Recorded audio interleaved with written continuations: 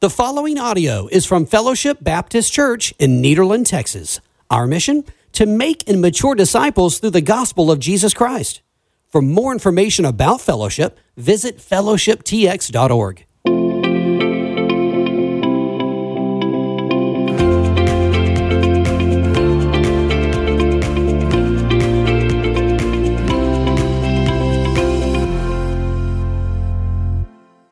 Man, what a time of worship, amen?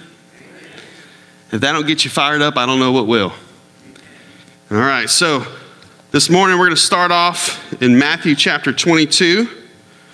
Matthew chapter 22, verse 34 is where we're going to start this morning. We're going to be bouncing around a little bit, so get your Bible ready to flip some pages. So I want to start off this morning with a moment of transparency, okay? I want to be honest with you about something. This week I wrestled significantly on what to preach about this morning. If I'm honest with you. I really struggled with kind of pinpointing where I wanted to be. And there's a couple of reasons why. One, the call that God's placed on my life is to preach the gospel, not to promote myself. And so it's a little weird for me this morning to have to kind of present a sermon in view of a call. It's kind of a weird thing for me to wrap my head around. And number two, our circumstances this morning are a little bit unique. Typically, a pastor comes in view of a call to preach a sermon so that you get to know him a little better, so that you get to hear how he preaches and decide, is that what you want to listen to for the rest of forever for 30 minutes every Sunday? Or if we're honest, let's be honest, 45 minutes every Sunday, right? So, you know, it was kind of weird because that's not really our situation here, right? I've been preaching for 6 months every other Sunday, trading off with Julian, and so you know how I preach. And for most of you in this room, you saw me run around this church as a little kid doing stupid stuff. So you know me, right? Like, you know my background. Most of you, now I know there's people in here that you've recently met me, but this isn't really one of those like get to know you times, right? And so I wrestled with, what does this look like? Because you go, trying to figure out, I talk to a lot of friends, but most of my friends who have done this before are in churches that they didn't know them, and so that's what they were doing. They were sharing who they were sharing their heart. But like I said, you guys have heard that for the past 6 months. And so after a lot of prayer, a lot of counsel from some really trusted ministry friends, I decided the best thing for me to do is to share with you, first of all, the story of how I even got to this moment. What led me to even hand my resume to the pastoral search committee. And then two, kind of just share what I see for Fellowship's future. That if I'm the pastor of Fellowship Baptist Church, what is it that I see for the next 10, 20, 30 years for Fellowship? And so that's what we're going to talk about this morning.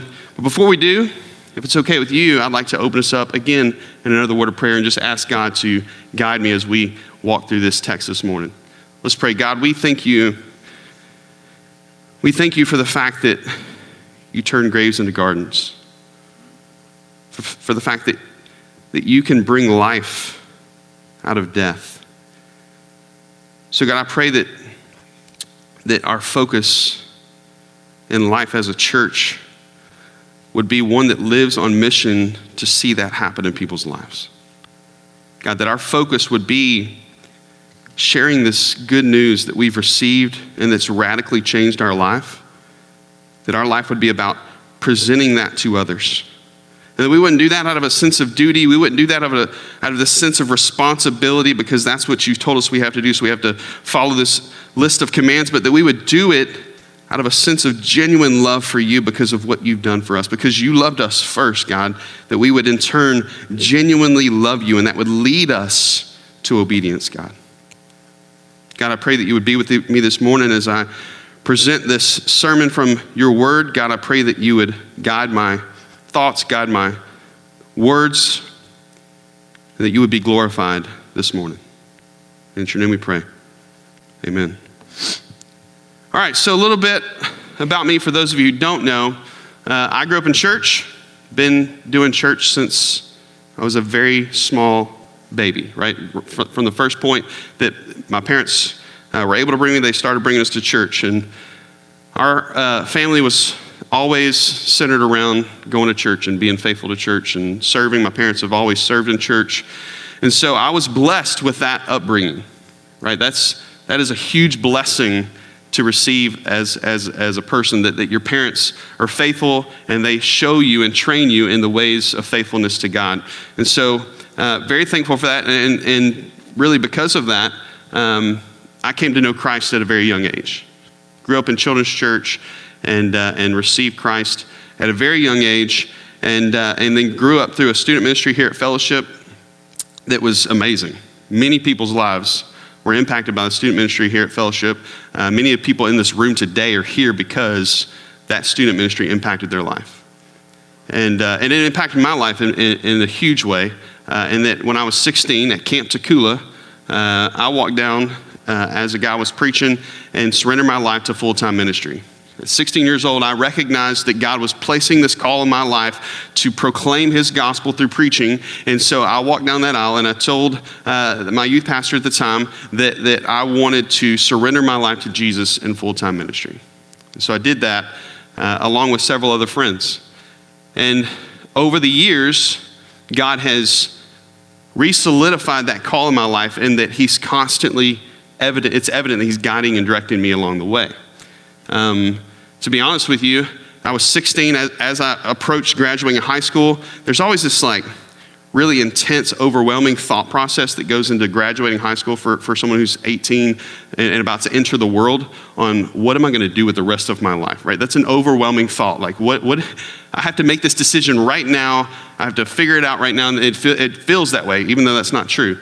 It feels that you have to make that decision right then and you got to figure it out. And so weighing that, I started really kind of questioning, is this what I'm supposed to do? And so I had done a class in high school called computer maintenance, and was working with a guy a little bit on the side doing some telecommunications type stuff, and thought I could make some good money doing this and make a living, and then I could do ministry on the side, right? This will be my backup plan, right? Everybody thinks they got to have a backup plan. And so I really started college doing that, and just knew that wasn't what God wanted for me, and just felt really overwhelmed. And then Becca and I got married, and she actually legitimately called me out on it one day. She was like, look, I walked down that aisle and surrendered my life to ministry too. And I married you on the basis of the fact that you felt like you were called to do ministry. And so I'm not here to play. Like this is what we're called to do. And I was like, you're right. Let's do it. So we had decided that we were going to go to Baptist Bible College and stay in the married dorms and get our education. And that was right about the time that Hurricane Rita came in 2005. And kind of just messed everything up, and all the stuff that went along with that. Well, while we were evacuated at Camp Takula, cutting down trees and moving stuff, I was offered the job to be the student pastor here at Fellowship at that point. I was already kind of working here a little bit, doing some tech stuff and cleaning the buildings, and I was offered that job to stay and do school online, which I was all about, right? So it gave me my first opportunity to be a student pastor full-time. And so I was here for 5 years and loved every second of it. As a student pastor, I loved working here at my home church and doing that. But then God, for various reasons, saw fit to call me to Calvary Baptist Church in Beaumont. And so I served there for a year at their Beaumont campus, and then they decided to really ramp up their Lumberton campus and asked me to go start a student ministry at their Lumberton campus, to which I was like, let's go. Because that was a challenge. I was excited about a challenge of starting from scratch. When I got there, I realized I shouldn't have been so excited, because that's a lot of hard work.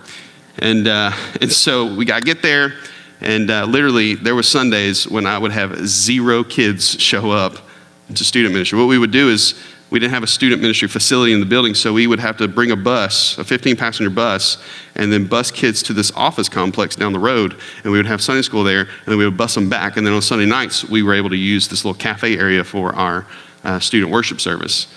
And so we did that for a little bit, and then things started really growing. We ended up moving to another actual church facility, and then we had a student ministry designated area, and things really started to blow up.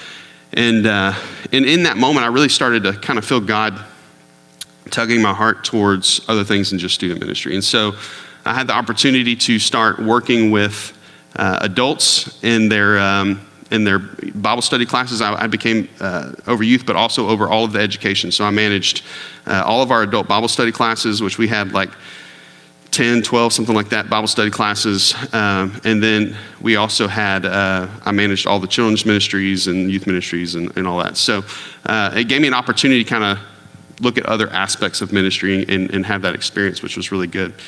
And so then I was really enjoying it. Things were going good. The student ministry was growing. At that point, we were running like 100 and something on Wednesday nights, and things were going really good. But then I started feeling like God had something different, and I didn't know what that was. But then I saw an opportunity to come back home, and man, I was incredibly excited. I didn't think that it was going to be a real possibility for it to work out, but God orchestrated it and worked it out. And so 2017, we came back home and have been working with students ever since.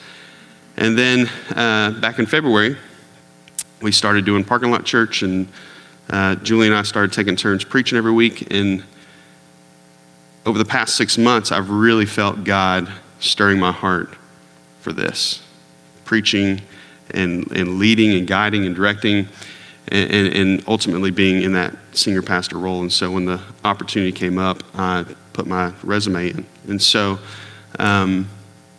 I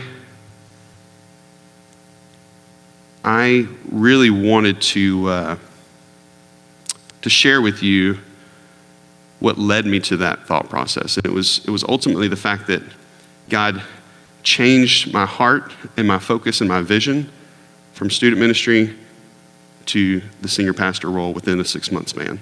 And I really considered and prayed and asked God, what does God want? Because I don't want to do this if the God's not in it, because there's no win in that, right? There's no blessing in that. I want God's best for fellowship. I want God's best for my life. I want His will, His kingdom come, His will be done in my life and in the life of fellowship. And so, as I've been thinking about what it means to be a pastor, what does that mean to me? What is the role of a senior pastor? Aside from preaching, obviously that's a mega part of the job. Preaching clearly, preaching the gospel, sticking to this and not deviating from this is imperative. I get that. Aside from caring for people, I get that that's a major part of the role too, right? You have to earn the right to shepherd. You have to love people and be there for people when things happen in their lives and be available. Aside from administrating, which that is something that I'm very comfortable with.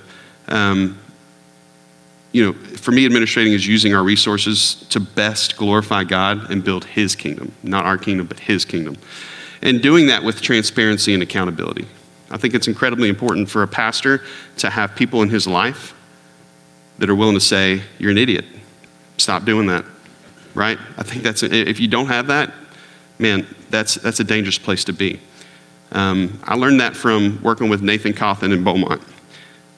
Nathan is very much a go-getter, strong personality, but he recognizes in himself that if left to his own efforts, he could just run over everybody and get really focused on vision and not really focus on all the other details. And so he's got a guy in his life that's the executive pastor who is I've seen them get into it heavily, and there's always love and respect for one another. And so he's that guy that keeps him on track. And I think that's incredibly important and an incredibly important part of the job. But for me, and what I want to talk about this morning is that the primary function of a pastor, in my mind, is to lead and shepherd a local body of believers toward a common purpose and mission. To me, that's the role of a pastor, is to say, all right, all of us together, let's go this way, right? That's my view of the pastor's role, the primary function of the pastor. I don't know if you guys realize this, but Julian plays golf a lot. Some of you may have heard him talk about it before. Not only does he play golf a lot, but he's actually really good. He scores in the 70s, which is really good if you don't know about golf. and not like cheating, like kicking the ball down the thing, like, foot wedge. No, he like legitimately scores a 70. He's really good. And I, on the other hand, am absolutely terrible. And I hate playing because it just frustrates me because I'm not good. In college, you have to take some kind of athletic course, like PE or whatever. And walking online was all taken up. So I took, that's actually a real class. I took golf and still was absolutely terrible. And so what the instructor used to get on to me about all the time was I'm aiming, but for whatever reason, I don't know why, like I turn my body all weird like that. And I don't know why I do that. And he would always say, look at your feet. Wherever your feet are going, that's where you're aiming, right? And he was always like really like mean to me about not aiming right. And it hurt my feelings, but I'm over it now. But lining up your body and aiming is really important in golf, right? Especially when you have all the trees and you're trying to aim towards a certain point. And where you aim yourself is where the ball is supposed to go. Last year, Carter got a gun from his grandfather. It was an inheritance type deal. He got this gun, and he wanted to go shoot it. So we drove up to Camp Takula. For those of you who have been to men's retreat, you know where we shoot. I went up there after Christmas, and we went to go shoot his gun. And so I hand it to him. I'm trying to explain to him, all right, here's what you do. You aim, and I hand him the gun, and he turns and faces, there's this big berm hill thing. He turns and faces it and holds the gun like this and just boom.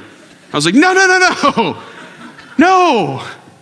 Right? You got to aim. You got to put it on your shoulder. You got to look down the sights. You got to make sure that you're aiming at something. Otherwise, you're just going to shoot off in the space and kill somebody. Thank goodness we were in Camp Takula where nobody's in the woods during the off season. Those of you who have been up there, you know people are in the woods during off season, it's hunting season. We never heard anybody die, so I think we're okay. But aiming is incredibly important when you're shooting guns, when you're golfing. And I think for us as a body of believers, it's incredibly important for us to aim ourselves at something. Right? If we're not aiming ourselves at something, then we're just going through the motions and doing Sunday after Sunday after Sunday, and there's no power in that.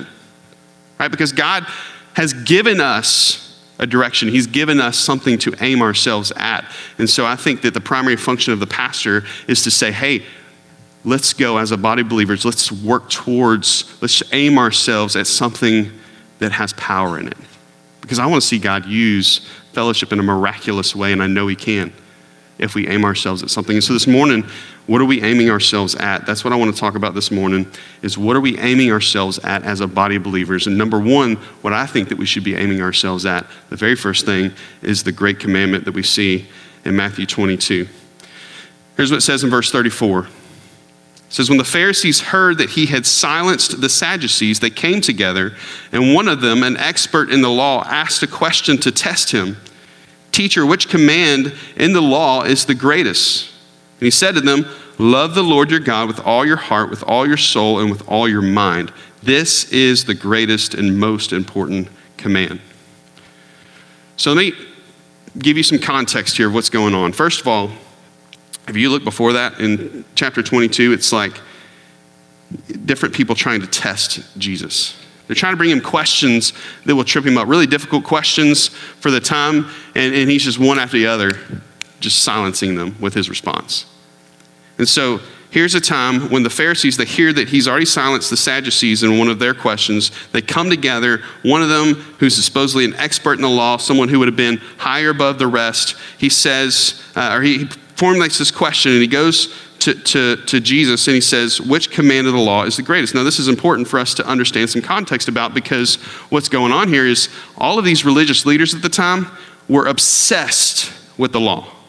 Obsessed, like they studied it over and over and over again. They would take the laws and say, okay, there's 613 laws. And so they would make their list, and they would have a list of the ones that are really important, the ones that are imperative, and then the ones that aren't so important. And they would write out their little list, and each one of them would have had their own list, because that's not explicit in Scripture. And so they would say, this is the important law, and these are the ones that are kind of, you can fudge a little bit on. These are the ones that are less important. And each one of them, like I said, would have a different list. And so they're coming to Jesus and they're saying, all right, you're the Messiah. Show us your list. You obviously care about the rules. Show us the list. And he says to them, listen, it's not about a list. It's not about checking the system. It's all about loving God with all of your heart, with all of your mind, with all of your strength. That is what this is all about. And we are guilty of the same today. We want to know, where can I fudge a little on what God's Bible, what his word says? Where can I obey and what can I fudge a little on? And God's just saying, look, just love me. Just love me, because if he has your heart, if you genuinely love him, then the obedience will follow.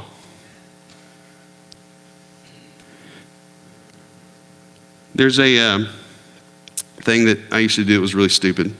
Again, we're being transparent this morning, right? This was when I was a teenager, and I really don't like wearing my seatbelt.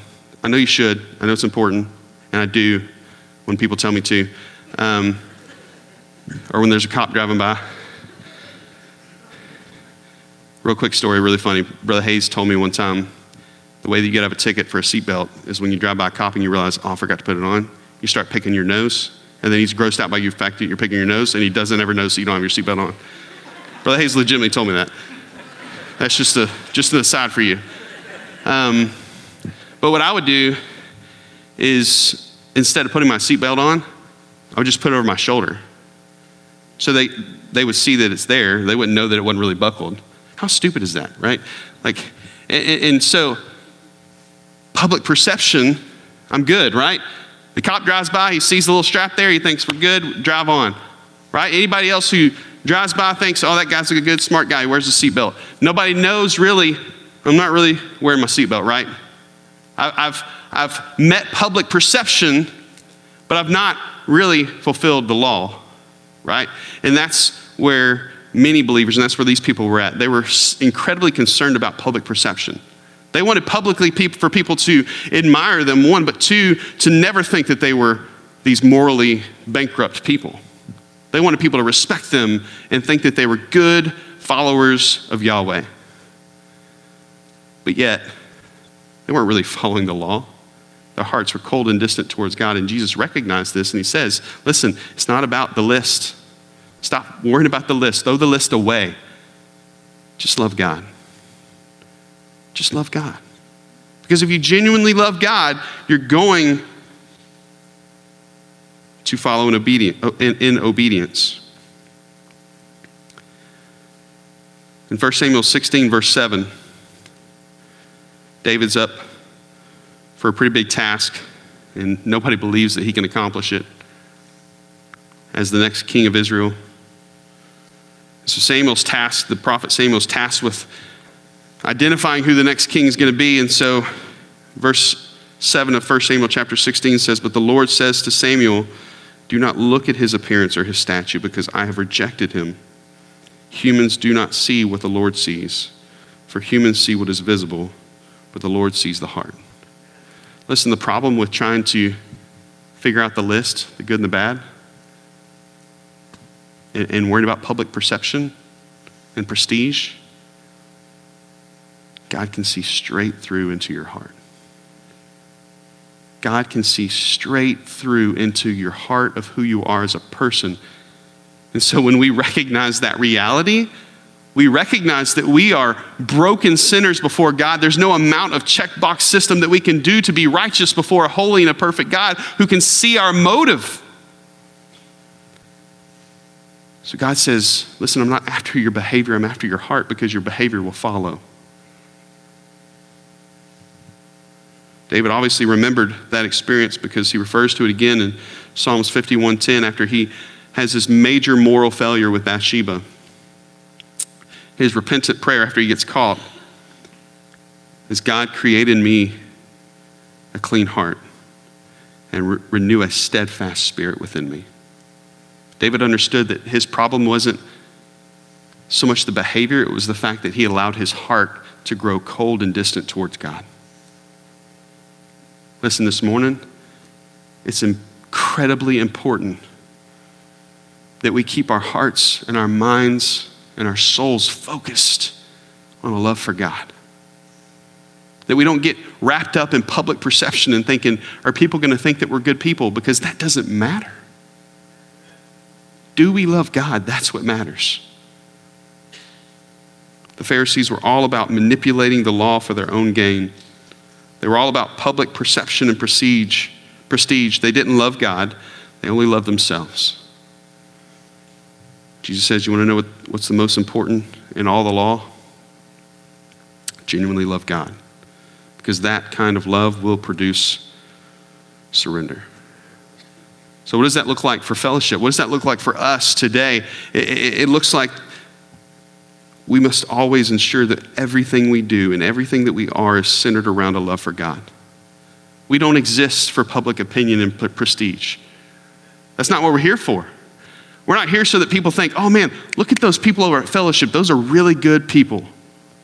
No, we exist to love God, to genuinely love God. And that is our motive in everything that we do, is we love God. But there's more to the great commandment than just loving God, right? He goes on, he says, the second is like it. Love your neighbor as yourself. All the law, the prophets depend on these two commands. So who is your neighbor? That's the question that's been asked in Scripture, and Jesus answers that. Julie and I are really good friends, right? So for Julian, it's really good for me to think of really easy for me to think of him as my neighbor, right? He's easy to love. He's agreeable.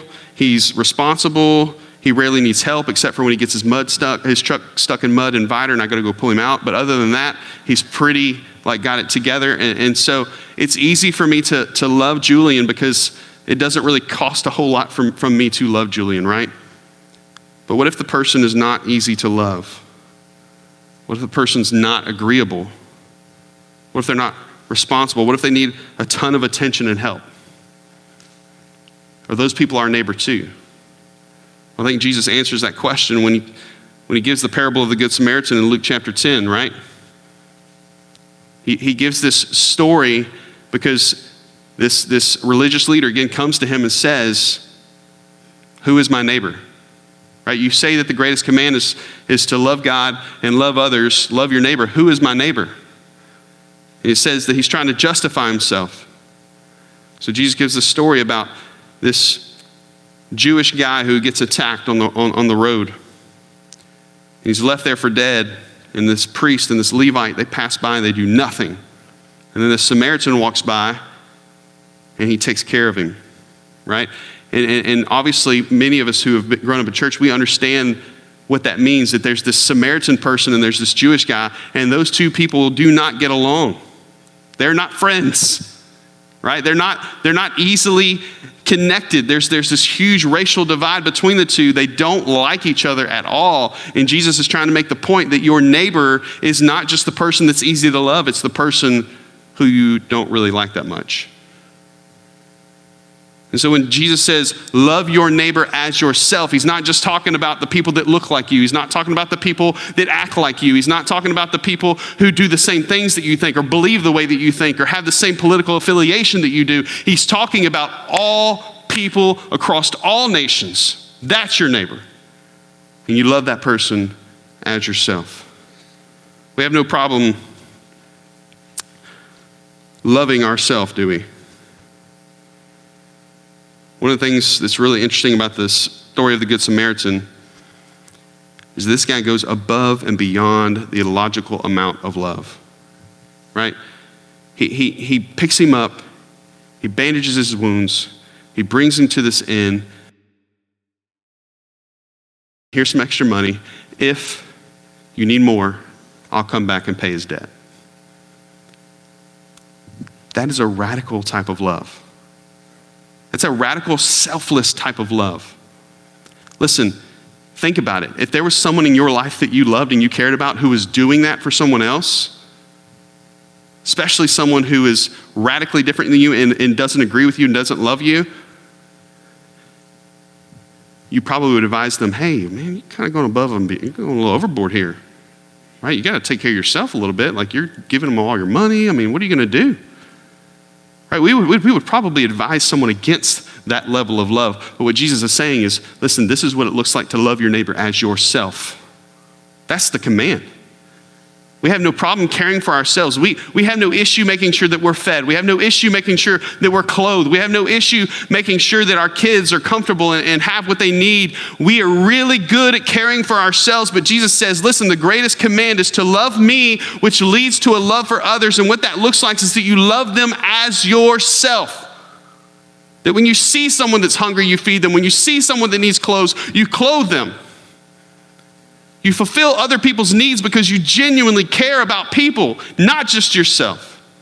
That's the call. That's the great commandment. Love God, which leads to a genuine love for other people. We would never just say to ourselves, like in James 2, go in peace, stay warm, and be fed. We would make sure that we are warm and that we are fed. That's because there's a difference between empathy and real love. You can drive by someone who is in need and feel sorry for them.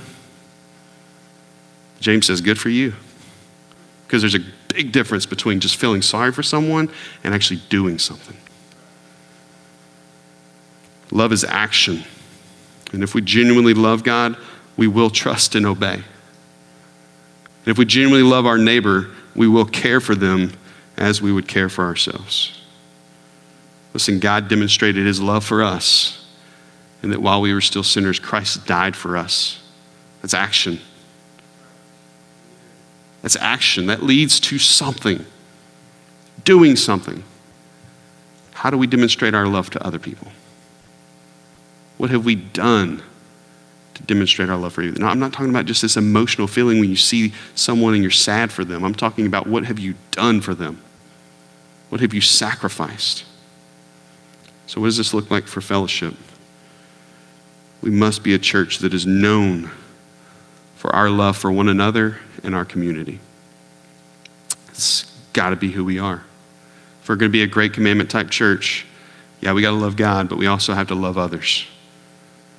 John 13:34, Jesus says, I give you a new command. Love one another just as I have loved you.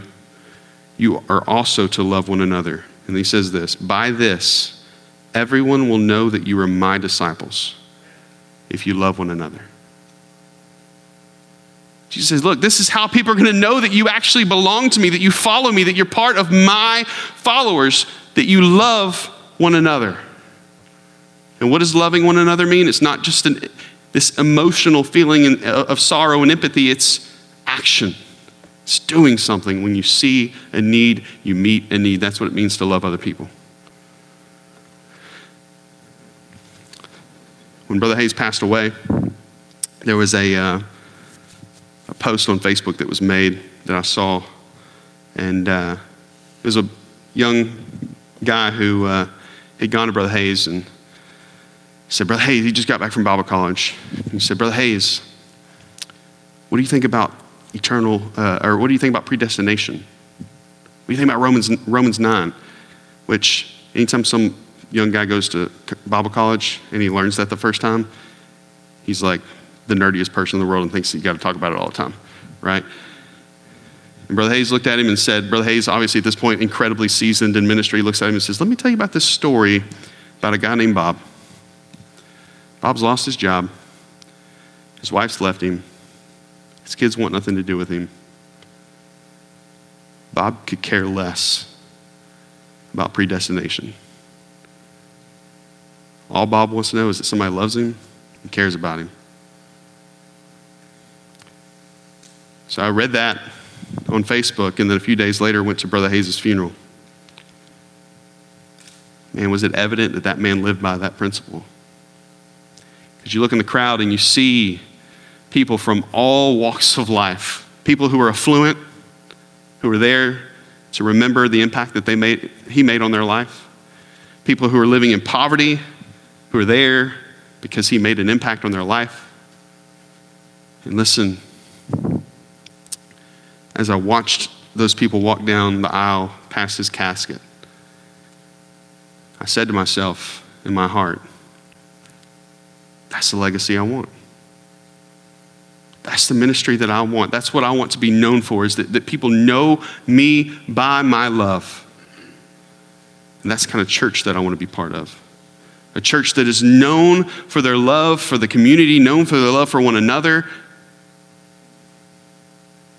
That's the kind of ministry I want to be part of.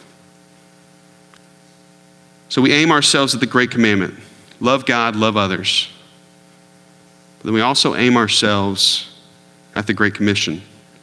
Because the Great Commission is this overflow of the reality of the Great Commandment being something that we really have given ourselves to, right? If you really love God, you really love others, you're going to live out the Great Commission. Matthew 28:18, we all know it. Then Jesus came to them and said, all authority in heaven and on earth has been given to me. Therefore, go and make disciples of all nations, baptizing them in the name of the Father, the Son, and the Holy Ghost, and teaching them to obey everything I have commanded you. And surely I am with you always to the very end of the age.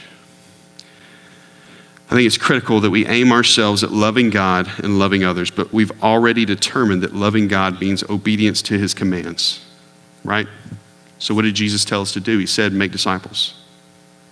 Right? That's the command. He said, make disciple. What does that mean? We've been talking about making disciples for 6 months straight now. Have you guys picked up on that? Like walking through Acts, it's week after week after week after week of talking about making disciples. That's what Julie and I have been talking about till we're blue in the face. And sometimes we joke about, like, I feel like we say the same thing over and over and over and over again, but that's what's in God's word. And so that's what we're called to do, is just to say exactly what's in there. And so we say it over and over and over and over again.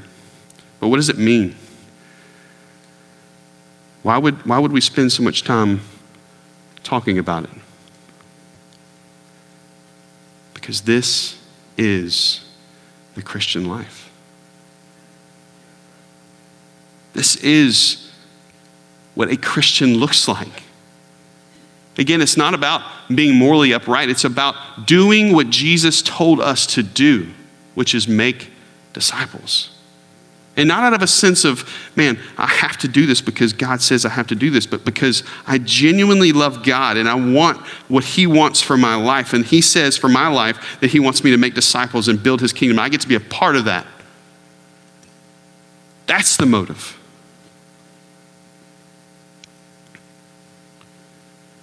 This is the evidence of love God, love others.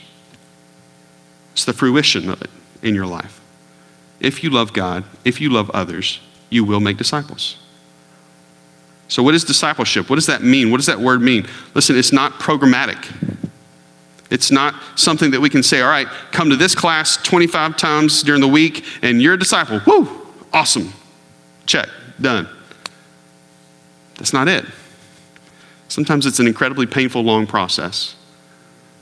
And here's what it is. It's you as a believer maturing in Christ to a point to where you're ready to go out and make another disciple.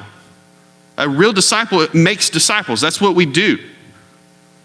And so discipleship can't be programmatic. It's you investing in someone else on a level to where you're sacrificing yourself, your time, your money, your energy to be responsible for that person's spiritual well-being. You look at someone who's a baby Christian and say, I'm going to mentor you. I'm going to walk with you alongside of you to help train you and show you the way of what it means to live like Jesus. And then the ultimate goal is that you will be able to then go make disciples yourself and help them grow. If we're not doing that, we're not doing discipleship. We can meet and learn about the Bible all the way we want. We're not doing discipleship, because discipleship is not learning, it's doing. It's just like that golf swing. We can be trying to aim at something, right? I'm trying to aim, but my feet are turned a little bit, and really I'm aiming that way, right? In my head, I think I'm aiming straight, but I'm actually aiming off. We do that all the time as a church, right? We get really focused on invite someone, grow the attendance, get the church to be growing and big and huge. We want this huge church where people are flowing into the doors, and that's not a bad thing. The bad thing is if that's what we're aiming ourselves at, we're missing the mark. We have to aim ourselves at making disciples, and then the byproduct of disciples being made will be a growing church. This is the mission of the church, to go. We understand, right? Go is an action word. It means that you got to go. You have to move. You have to be intentional. Listen, you're not going to wake up tomorrow and just all of a sudden disciples are going to be made because you didn't do anything. You have to right now, in this moment here, say, I'm going to start making disciples, and here's my plan to be able to start to do that. Who's the people in your mind that you know that you have relational credibility enough with to be able to share the gospel with? If you don't have any lost friends, you're missing the mark. How are you intentionally meeting lost people so that you can share the gospel? That is the call of the church. That is what we have to aim ourselves at. Go. Action and intentionality. Make disciples. Who does he say make disciples of? All nations. We don't just look for people that look like us, people that act like us, people that we think would believe like us. We make disciples of all nations, of all people, people who think differently than us, people who act differently than us, people that look differently than us. And then we teach them and we mentor them, which again, this is a sacrifice. It's going to cost you some of your weeknights. When you get home and you've been working all day and you're exhausted, and you're like, I just want to go home and veg out, watching Netflix and eating popcorn. That's not the call of a disciple. You lay your life down. Right? Paul said, I've been crucified with Christ. I'm no longer my own. I don't belong to myself. It's Christ who lives in me. What does that mean? That means that you've laid it all down. It's not your life. It's his life. It's not your money. It's his money. It's not your time. It's his time. It's not your kids. It's his kids. It's not your possessions. It's his possessions. It's not your life. It's his life. If we've really surrendered to him, then we've said, Jesus, you can be in charge of my life, and I'm going to give myself to you because I genuinely love you. And then he says, King James, and lo, I am with you always, even into the end of the age. Right? So what does that mean? That as we're walking through this process, we're not relying on our own strength, we're relying on his power in us. Right? He's with us throughout the process. So how does this relate to fellowship? We have to aim ourselves at making disciples. We have to. That is the call. That is what the church was established for. Not to meet and be educated, not to meet and be entertained, not to meet and have social interactions. The church, in its essence, its mission is making disciples, building God's kingdom. And so everything we do as a church is done with that as the end goal. If we give out links at a football game, we're doing that so that we can make disciples. When we pay for people's laundry at the laundromat, we do that with the end goal of making disciples. Everything has to be filtered through the question of, will this bear the fruit of disciple making? If not, we don't do it. If so, then we give ourselves to it. Our children's ministry should be about making disciples. Our student ministry should be about making disciples. And our growth groups should be about making disciples. Everything that we do is aiming ourselves at making disciples, because that's the mission that Jesus gave his church. As we wrap this up, back in February, Julian and I met and we talked about what we thought we should be preaching through the transition. And so we preached a series called We Are Fellowship.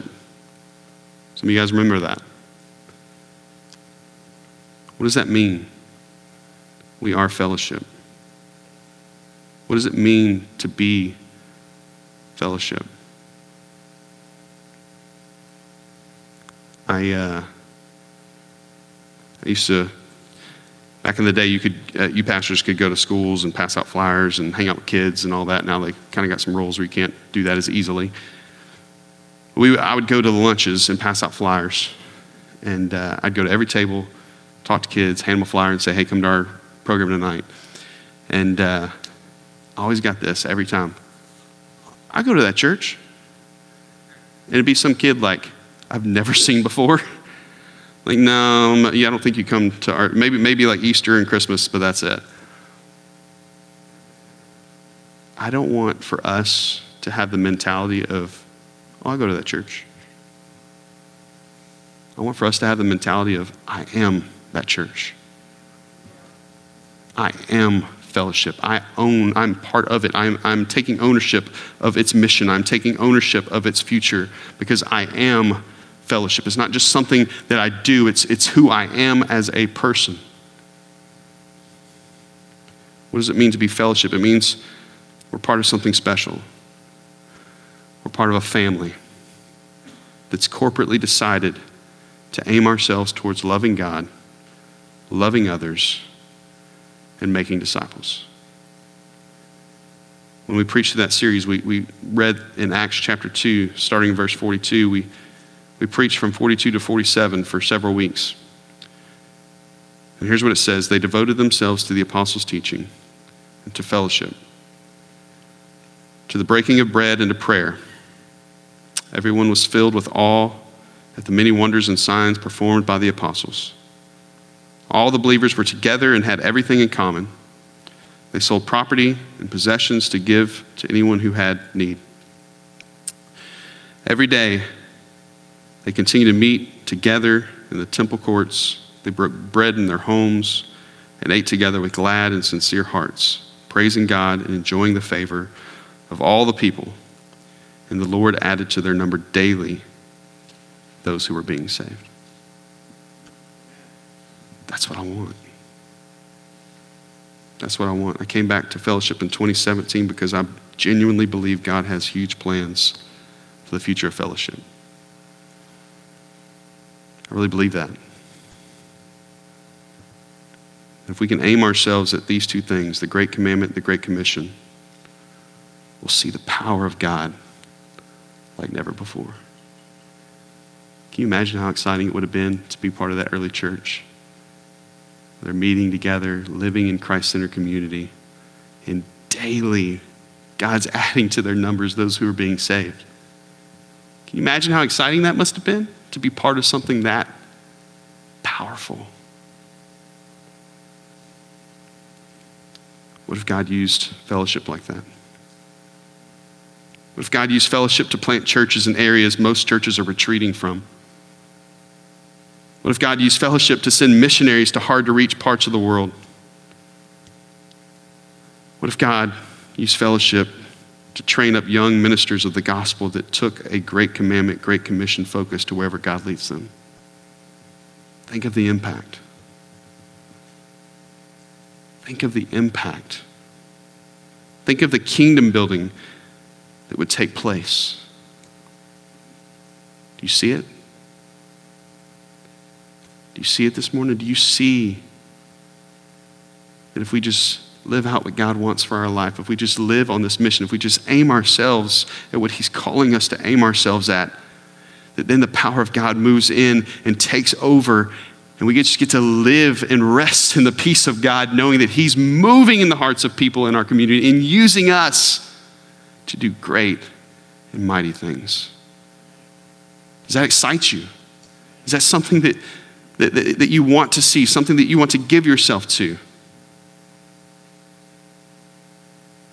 If we, as this local body of believers, aim ourselves at loving God, loving others, and making disciples, there is no limit to what God can do. These things can be realities. Listen, I'm not just trying to move up the ranks of ministry. I know there's a lot of guys out there that they're doing that. They come in and to them it's this corporate ladder they got to work their way up. I could care less about that.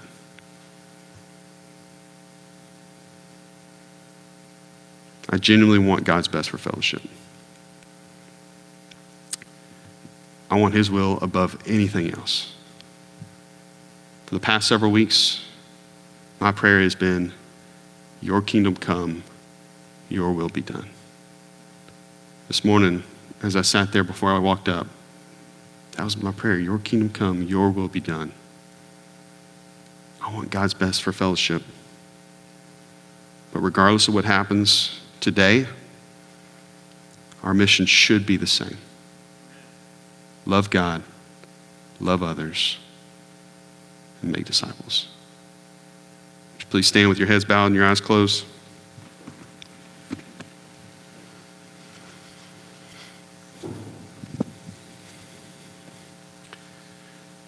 The challenge this morning is simple. You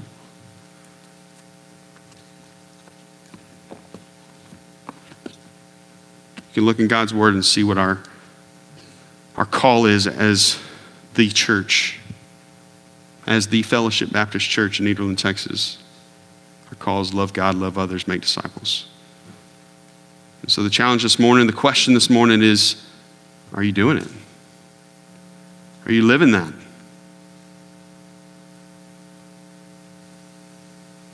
Have you abandoned all of the checkbox rules and the things that we think that we have to do to earn God's favor? And have you just genuinely given yourself to him because you love him?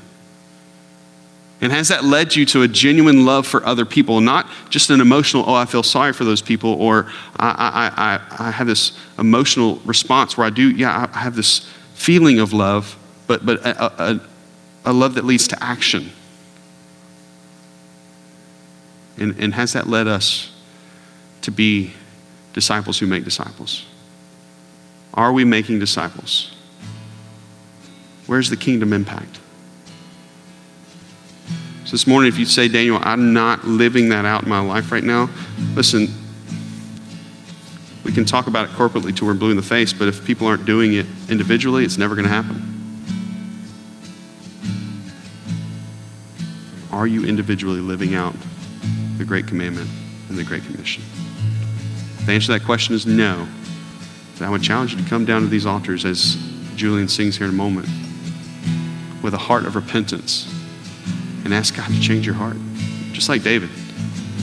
Don't go to God and say, God, I know I've been messing up and I need to change my behavior. Go to God and say, God, I don't have the heart that I need to live out what you've called me to do. Change my heart.